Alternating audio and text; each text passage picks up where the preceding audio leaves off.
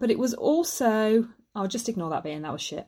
So Kinder Scout was about my second hike in the... Hang on, I'll start again. Ignore that bit again. Sorry, I fucked up.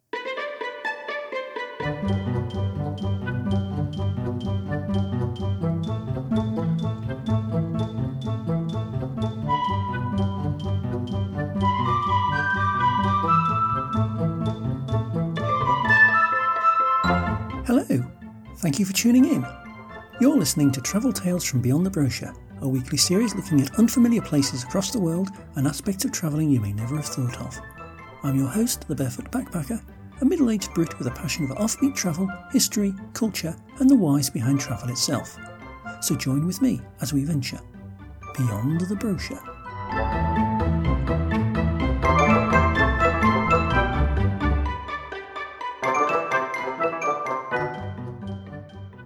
Hello. I hope you're all well. I'm doing okay, nothing to report. The two people I live with here in Sheffield have both had negative COVID tests done as a precaution due to recent contact with an infected person, so that's one good thing. England's currently in another nebulous lockdown, although given how crowded Aldi Hillsborough was on Saturday, I'm not sure exactly what benefits it's having. I'm not the best person to talk about COVID and the lockdown, to be honest, as I've done almost nothing sociable since the first one in March. About the only thing I'm not doing now that I would be doing in a normal world is going to the pub, but a couple of beer shops in Sheffield are sorting me out on that score anyway. It is, however, doing wonders for my finances. I know I haven't spoken about this much because it all happened while I was having both mental health issues and then a subsequent laptop breakdown, but I do now have a job. It's a proper, normal, full-time, office-based job. Or at least it would be office-based if we weren't in lockdown. While I'm obviously not going into specific detail, my job is data-oriented, obviously, and I'm working for the civil service.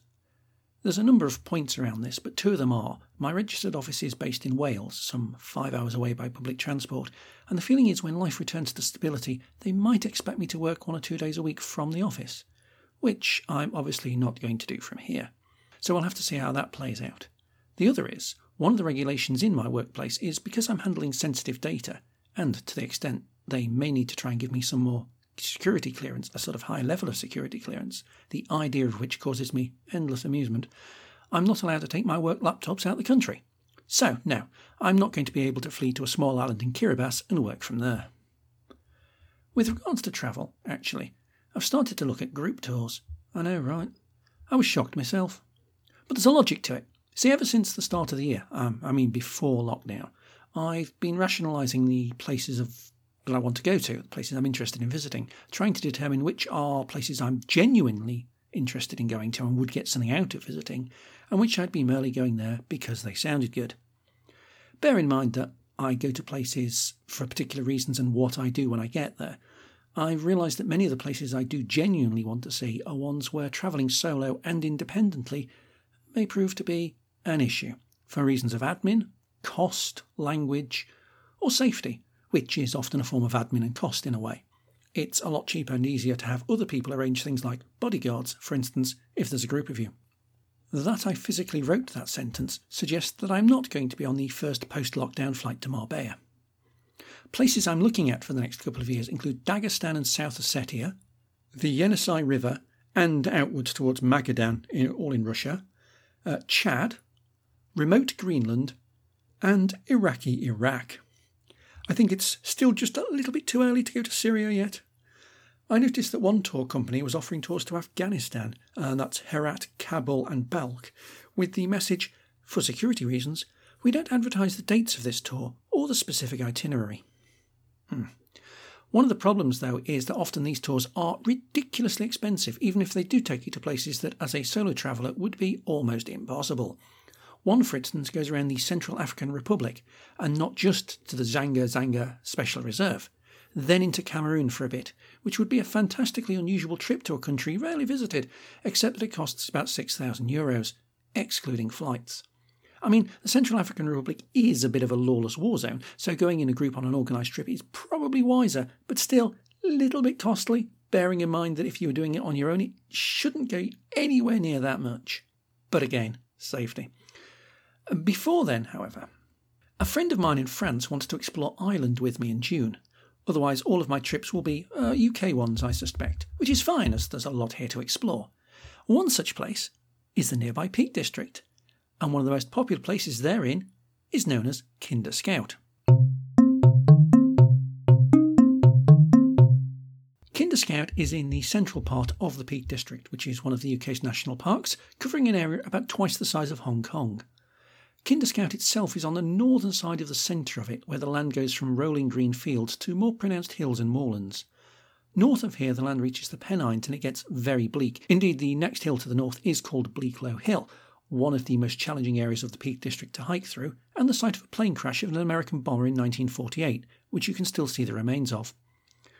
Other notable features around Kinder Scout area, and maybe one day I'll do a podcast episode on the Peak District as a whole, include the picturesque village of Castleton, home to the small ruined Peveril Castle, hence the name, and a series of mines and caves which you can explore. One of these is the Blue John Cavern, famous for a mineral called, Blue John, a form of banded fluorite used for jewellery and table ornaments. I went here when I was I was able to sit on my uncle's shoulders, that's how young I was, and because it was so narrow and so dark down there, I got a bit scared and ran out, because in those days, I was a scaredy cat. Nothing changes, really. Also nearby is the hill called Mam Tor. It's one of the most famous hills in central England and northern England, possibly England as a whole, and one which, perhaps surprisingly, I've never walked up. The name is believed to mean Mother Hill, Tor being a common element in place names indicating a hill, whilst the Celtic word mam still being used today to mean mother in both modern Welsh and dialectal English, and presumably related by vowel shift to the more common mum. The same root is seen in the original name of the nearby city of Manchester, Mamucio, and also in the Mumbles, a hilly area in Wales near Swansea. By mother, incidentally, the generally accepted feeling is that these hills referenced are shaped like breasts. It's not something I've paid attention to because, firstly, I'm not that interested in breasts, and secondly, I'm not spatially aware enough to make that connection. They just look like hills to me. Weirdly, despite being a largely Celtic area, the French town of Brest doesn't refer directly to a hill that looks like a breast. In fact, the name of that town comes from another Celtic word, brig, that means, hill, would you believe? Another possible explanation of the Mother Hill epithet for Mam Tor specifically is that it's relatively unstable and is the site of frequent landslides. These sometimes create new child peaks. It's a weird etymology, to be fair. These landslides occasionally cause problems. The best physical evidence of this is on the old road that used to pass over it. This was the A625 and one of the main roads between Manchester and Sheffield. However, continued landslides over the course of the 20th century caused it to be closed and rebuilt several times. A particularly bad one in 1977 made the authorities convert it to single track, but 2 years later they decided to give up and abandon it completely. It's still possible to walk along it, and it's quite eerie in parts. It shows definitely the power of nature, even in a relatively benign country like the UK. There's bits of it that have fallen off down the hill, and there's big holes in the way, and you try and imagine a car going up it, and they just can't, basically. A similar problem has occurred a few miles further south in the vicinity of Eyam, where the road northeast out the village has been cut off for several years due to part of it going missing down a hill as well after a rainstorm, and as far as I know, it's not been rebuilt. Our road management systems would be completely thrown to pot if we had volcanoes or decent earthquakes. Kinder Scout itself is only a couple of miles from Mam Tor. It's basically the next hill along, just to the north of Edale. I say hill, but that's not quite true. If Mam Tor is Mount Everest, Kinder Scout is the Tibetan Plateau. I realise that's a very strange metaphor, though obviously it's less vast and impressive, and with fewer prayer flags. It's about 500 to 600 metres in elevation, and while the trek up there is quite steep and energetic, once you're there it's a large area of casual paths, rock formations and good views, allegedly as far as North Wales, although this is England and my experience of high points in England is generally one of low cloud visibility measured in metres rather than miles. The worst I had on this score was Winter Hill up in Lancashire, although interestingly part of the same topographic layout as Kinder Scout, as is Pendle Hill even further north, where I climbed to the top next to a 300-metre TV transmitter and could just about see the bottom 3 metres of it. In fact, the views from it are probably what prompts its name. It's believed to be of Celtic origin, of course, and it means place that juts out and offers wide views. I'm in a wide open space, I'm standing, I'm all alone and staring into space, or so they say. Becky, from Becky the Traveller, agrees, although possibly not with my singing. On a clear day from Kinder Scout, you can have really beautiful views from the summit, kind of see for miles, obviously being one of obviously being the highest point in the area. But on bad weather days, you can be blown all over the place. It can be really, really windy at the top and pretty cold. And I'm pretty sure Ian is going to tell you more about windy days on Kinder Scout. Might be wrong, but I'm pretty sure he will. I do mention a bit of wind later on, but while I'm thinking about it, just before the hike across Great Britain last year, me and Becky did do a couple of practice hikes, one of which was over Kinder Scout, with our friend and videographer Joe. In March, during a named storm, Storm Gareth, when it was snowing. One of us thought this was a really fun and great idea and all jollily nice. Two of us did not agree. You can probably guess which who thought what. I still don't know how I survived the descent down Grindsbrook Clough, but we'll talk about that later. Firstly, I need to give a little overview of some background and history to Kinder Scout itself. It's most notable in British history for the mass trespass event of 1932, without which this podcast episode may not have been possible, although, as with many incidents and events, the truth is a luxury and everyone has their own views on it. It's often touted as a mass protest that pitted the public against the landowners, one of those David versus Goliath battles that's been very common throughout history. The basic framework is this. Traditionally, landowners had been very protective of the land they own, even where the land in question was vague moorland used for no real purpose other than, for instance, grouse shooting. Ramblers, people who liked walking over the countryside for no purpose other than for its own enjoyment, were technically not permitted, but were generally tolerated, as long as you were of the right sort, of course. It probably shouldn't take much imagination to realise what sort was meant in this case. In addition, Rambler associations did liaise with local landowners, and in later times water boards, this whole area of the Peak District is noted for its reservoirs, to create footpaths. One over the northern stretches of Kinder Scout to Snake Pass was opened in 1897, for instance. So, some limited access was available, and in truth restrictions were often ignored anyway by many ramblers because that's just what humans do. But while Rambler associations were created even amongst the working classes, taking advantage of new railway lines and cheap fares to go on organised trips, this was the age of the work holiday too, also seen in the rise of the British seaside resort at the same time.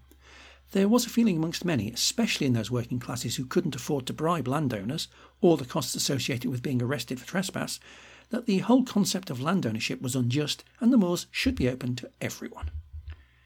It may come as no surprise at all, then, to learn that the leading light of the Kinder Scout mass trespass movement was a young communist, Benny Rothman, from nearby Glossop.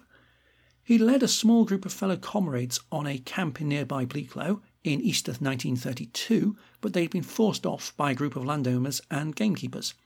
His thought was, well, if there'd been 40 or 50 of us, they wouldn't have been able to do it. So he did. On the 24th of April 1932, he led a group of people from Hayfield to the west of Kinder Scout up onto the plateau. It's unclear how many people followed him. The establishment downplayed the event with suggestions of only about 100, while Rothman claimed somewhere between 600 and 800. We'll ignore folksinger Ewan McCall for once, with an exaggerated for effect reporting of some 3,000. I'm not even sure you could fit that many on the footpath. Although the group were met with gamekeepers and, by accounts, some police, Rothman was correct in his belief and the group made it to the top of Kinder Scout. There were some violent clashes along both ways, and several of the group were arrested, mainly for affray and riotous assembly, and later imprisoned on these counts for up to 6 months, but not, interestingly, for trespass, suggesting that trespassing laws themselves were unenforceable. The Ramblers associations, for their part, distanced themselves from Rothman's acts, believing they were too radical and too forceful, but the British public did not. The style of protest and the authorities' reaction to it stiffened the resolve in the minds of the people, and protests were held in support of both the concept of the right to roam and Rothman's actions itself, including a march at nearby Winnett's Pass that attracted some 10,000 people. In the immediate post-war era, legislation was finally enacted that went some way to alleviating the concerns of people like Rothman. National parks were created. These were designated areas of the country managed by specific park authorities rather than local councils, and where development is restricted, though unlike in most countries, national parks in the UK aren't separate entities from the rest of the country, and often the only way you know you're in one is because there's a signpost by the road telling you. Approximately 400,000 people live inside the boundaries of a national park in the UK. I have no idea how many live in the boundaries of the national park in the USA, but I imagine it's probably in single figures. The first national park to be designated was the Peak District in April 1951. The other thing that was created was the Pennine Way, the rugged 430-kilometre route that goes vaguely up the Pennine mountain range in northern England. A suggestion for a long-distance footpath up the centre of England had been independently mooted for a while. It had been mentioned as an idea by the leading rambler Tom Stevenson in 1935, although whether he was influenced or perturbed by the mass trespass is unclear, given he later went on to be charge of the Ramblers Association in the post-war environment. I would probably argue he was not fond of Rothman. The Pennine Way finally opened in 1965 as a through trail linking together a number of existing paths into a coherent signposted route. Again, it's unclear how much the mass trespass affected the provision of the Pennine Way itself, although it's certainly believed the reason it starts in Edale and goes directly over Kinder Scout within the first hour and a half of hiking is to reinforce the memory of it. Many people felt it should have started some 40 kilometres to the south near Dovedale, as that's arguably where the Pennines themselves start. Other people, however, suggest the Pennines don't really begin until the Peak District itself ends, somewhere around Saddleworth Moor and just to the south of Hebden Bridge, some 2.5 days up. However, it wasn't until as recently as 2000 that the policy of the kind envisaged by the mass trespass was enshrined in law in England and Wales, and even then it doesn't go as far as it does in other countries, notably Scotland, which has a specific right to own policy and much looser regulations on wild camping, which is technically illegal in the rest of the UK. Kinder Scout itself is designated open country, which means while the landowner has the right to restrict access for certain events, public safety, simply conservation reasons, there are regulations in place guiding these closures. Otherwise, Kinder Scout itself is free to roam. And, if you did want to wild camp on it, while it would be remiss of me to advocate such a policy, there are certainly remote parts of it where you could certainly put up a tent without being noticed. And no one's going to really care anyway, as long as you leave no trace of having done so. Becky did just that. So Kinder Scout was probably my second hike in the Peak District, and the first was Mam Tor, but it was the first place that I ever wild camped. Back in September 2015, my sister and I decided to try out wild camping and see what it was all about. I think it all went quite well. I remember it being pretty cold, and I think a sheep made us jump. But apart from that, it was a thumbs up. My first wild camp experience, incidentally, was on Bleaklow, and I've ranted about that cold, weird experience many times before. But what's so special about Kinder Scout, and why have so many people wanted to explore it, given that it's a remote land mainly made of gritstone, peat and mud? Here's Jenny, who is a Peak District mum on Instagram, with her overview on what and why she likes it up there. Kinder's such an incredible place for so many different reasons. Just the sheer expanse of it, the size of it. I mean, it's the highest place in the Peak District, which in itself makes it an amazing place. But just the variety of the landscape, the fact that you could be up there on the moors, so rugged, and you just feel like you're in the absolute middle of nowhere, when realistically you're only a few miles from Edale or Hayfield. But you can be in other areas where it is busier and there are more people about, and it's obviously a more popular place. So there's different areas to discover depending on what you want. There's so much you can get out from a walk up there. There's obviously places like you've got Kinder Downfall, which if you're lucky enough to see the wind when it's blowing it up, and you've got the waterfall going backwards up and over, it's an incredible sight. And when it's cold and wintry and icy and it's all frozen up, it's such an incredible sight. It's amazing, and like something just that you wouldn't imagine seeing in this country at all. Obviously you've got all your different areas as well. You've got the trig points up there, you've got places like Glynsbuck Clough and Crowden Clough, which are just great scrambles and walks in themselves. So whatever you're wanting from a day out up there, you've got it, it's there. Combined with nice little pubs in Edale when you've finished as well. So for me, it holds a lot of great memories from being back at uni and doing research projects up there and going walking up there just to improve our navigation and just to basically explore and have fun, to now just going for walks up there with friends and even taking my little girl up there in a backpack when she was a little bit younger. So whatever your reason to go and explore it, just go for it. There's so many great places, and it is somewhere that I need to explore more myself. As Jenny says, There are a number of interesting sites on and around Kinder Scout. One of the most notable of these is what's known as Kinder Downfall, a long and rocky waterfall of some 30 metres in drop, treacherous in winter when it all ices up, scary after a rainstorm when the normal trickle becomes a raging torrent that the path crosses by a series of stepping stones. On my last visit, the problem was the wind making it hard to stand without being blown down it. When rain and wind combine, the spray can be seen for quite some distance, and I guess must make the place seem quite eerie and sinister. The waterfall is where the River Kinder, which rises on the plateau, begins its descent to Kinder Reservoir to the west. There's a lot of Kinders here, which I guess is no surprise. Oh, come on, did you really think I'd do a whole pod on Kinder Scout without coming up with that pun at some point? I know, it was dreadful, enough to get me banned from the USA, I suppose. Anyway, Kinder Downfall is on the north edge of Kinder Scout. Beyond this, the path, the Pennine Way in fact, heads downwards towards Mill Hill and then along a very boring flat bit of barefoot-friendly concrete slabs for a couple of miles, punctuated only by the frightening eerie sound of flustered grouse flying away. I've said before that I don't know much about birds, but I can tell you the sound of a grouse is like nothing on earth. It's designed for horror movie soundtracks. Before hitting Snake Pass, the most direct route between Manchester and Sheffield, but despite its designation in the low numbers, it's the A57, it's not the signposted route. Partly, I guess, because of its tendency to close in winter because of snow, but mainly because it's one of the best driving roads in England. It's a road of two parts. The eastern half is a winding but fairly fast single carriageway road through the woodland of the Derwent Valley, gradually rising, while the western half is a spectacular but bleak, very winding road over the open moorland of the Peak District, where pretty much nothing grows and it feels like you're driving through the end of the world. Incidentally, it's not called Snake Pass because the road snakes around. Rather, it's because of the Snake Pass Inn, previously known as the Snake Inn, halfway along, which itself is named after William Cavendish, the Duke of Devonshire and notable landowner in the area, whose family crest had a serpent on it, specifically the 6th Duke of Devonshire, as opposed to the previous 5, and prior to that the 3 Earls of Devonshire, who were also called William Cavendish. These are not to be confused with the several William Cavendish Bentinks, the Dukes of Portland, also notable landowners in the area, who descended from the 4th Duke of Devonshire.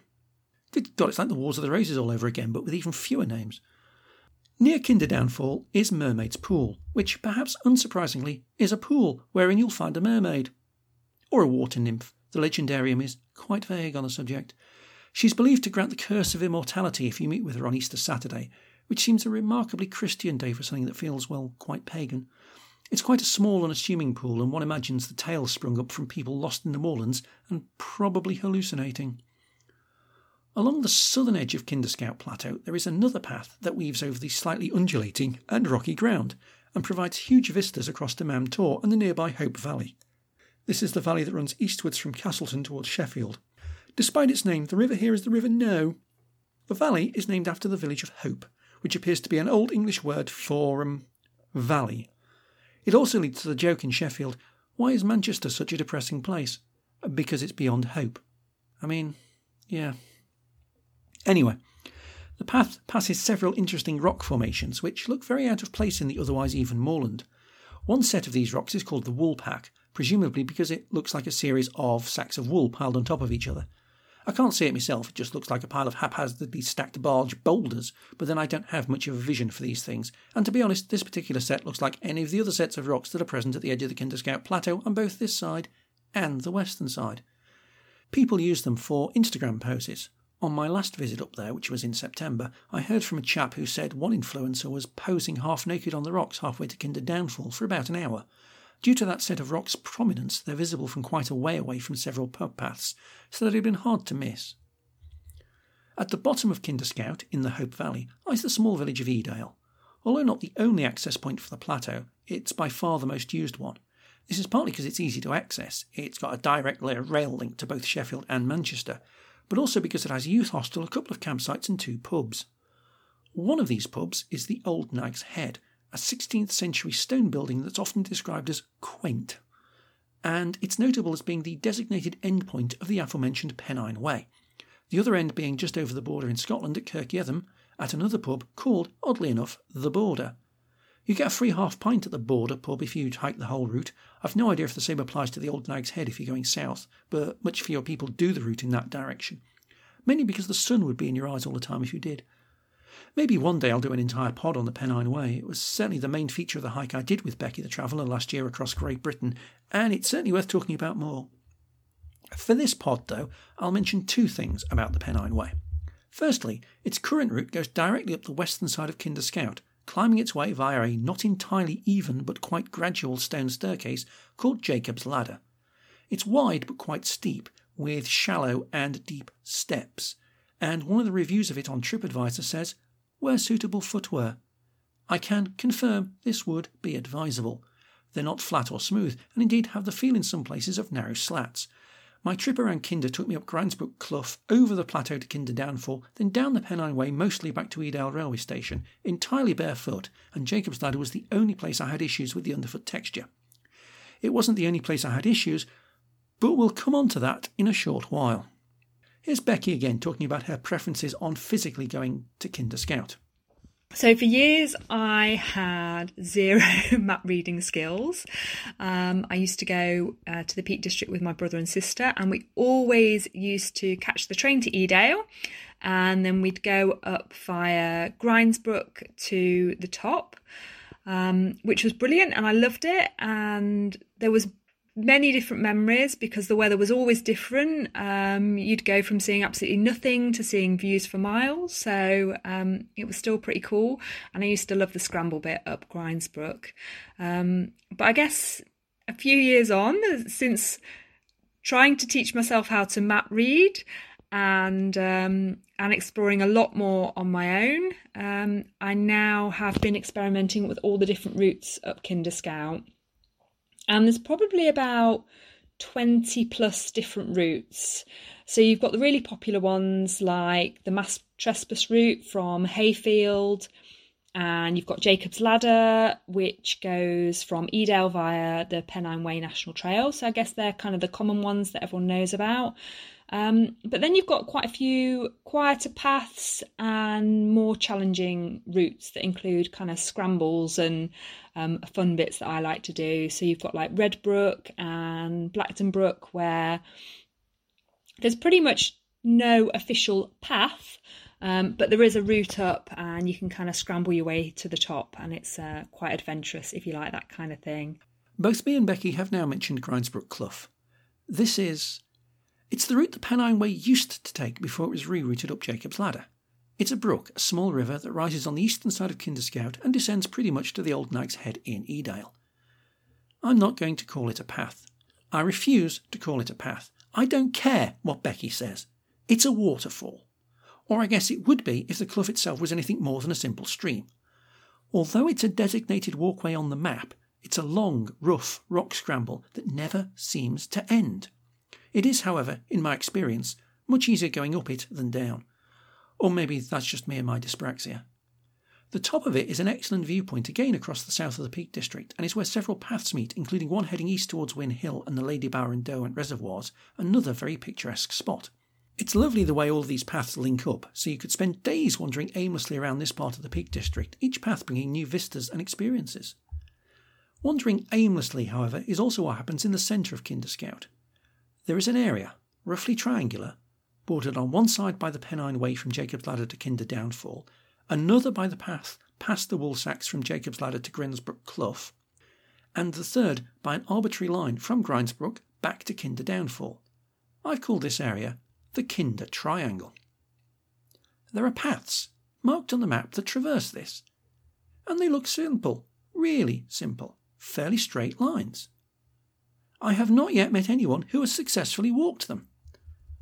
Regardless of your maps, your GPS, your compass, as soon as you step away from either the path to the Woolpack or the path along the River Kinder, you are in a wilderness where left is right, east is south, the well-trodden trails on the ground bear no resemblance to the routes drawn on the map, and then end, without any warning, where you walk along what you think is a path, then look at your GPS and see the route you want is some 200 metres to the east and you've no idea how. It's no use following the people in front as they're on the wrong trail true, and woe betide the people behind you following you assuming you know where you're going. Getting back onto the right trail involves making your way through identikit areas of green, thorny shrubland and moss, descending slippery grassy banks and stepping through streams of mud which you've no idea how deep they are, but you just have to wade through them and hope. Then ahead of you, you see a hiker with a map and compass, and you think, oh, I'm on the right path after all, finally, until they come up to you and ask, do you know where the path is? Which way is Grindsbrook Clough?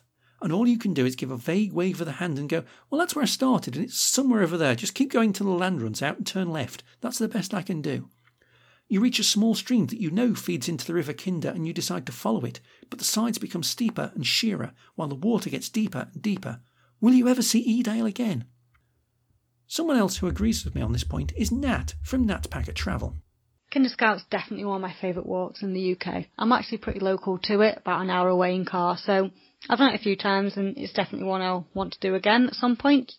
The reason it's one of my favourites is because it's different every time. You will get lost. End of. No matter how prepared you are. Up at the top of the peak there are moors and no one manages to get through there perfectly. No matter how prepared you are, you can go in a group with maps, compass, GPS, everything, and the only way you'll get through on the proper path is if the path had guide ropes. You just got no chance, especially once the mist descends. Last time I did it, I had a nice clear day, so I managed to keep mostly to the path. I ended up a bit off the path at some points, but overall, I did quite well, I thought. But the first time I did it, it actually snowed the night before, so I had no chance of finding the path. So I thought, right, let's footprint. Followed the footprints. Thing was, the footprints stopped. I followed them for probably about 15 minutes, and they stopped. They didn't even turn around or anything. I don't know what happened to this person, just disappeared into thin air. I have no idea. But it's all part of the fun of Kinder Scout, really. There's just no way you can't get lost. If you manage to not get lost, then you must have some kind of superpower, if I'm honest, up there. But yeah, it's definitely good fun and one to try.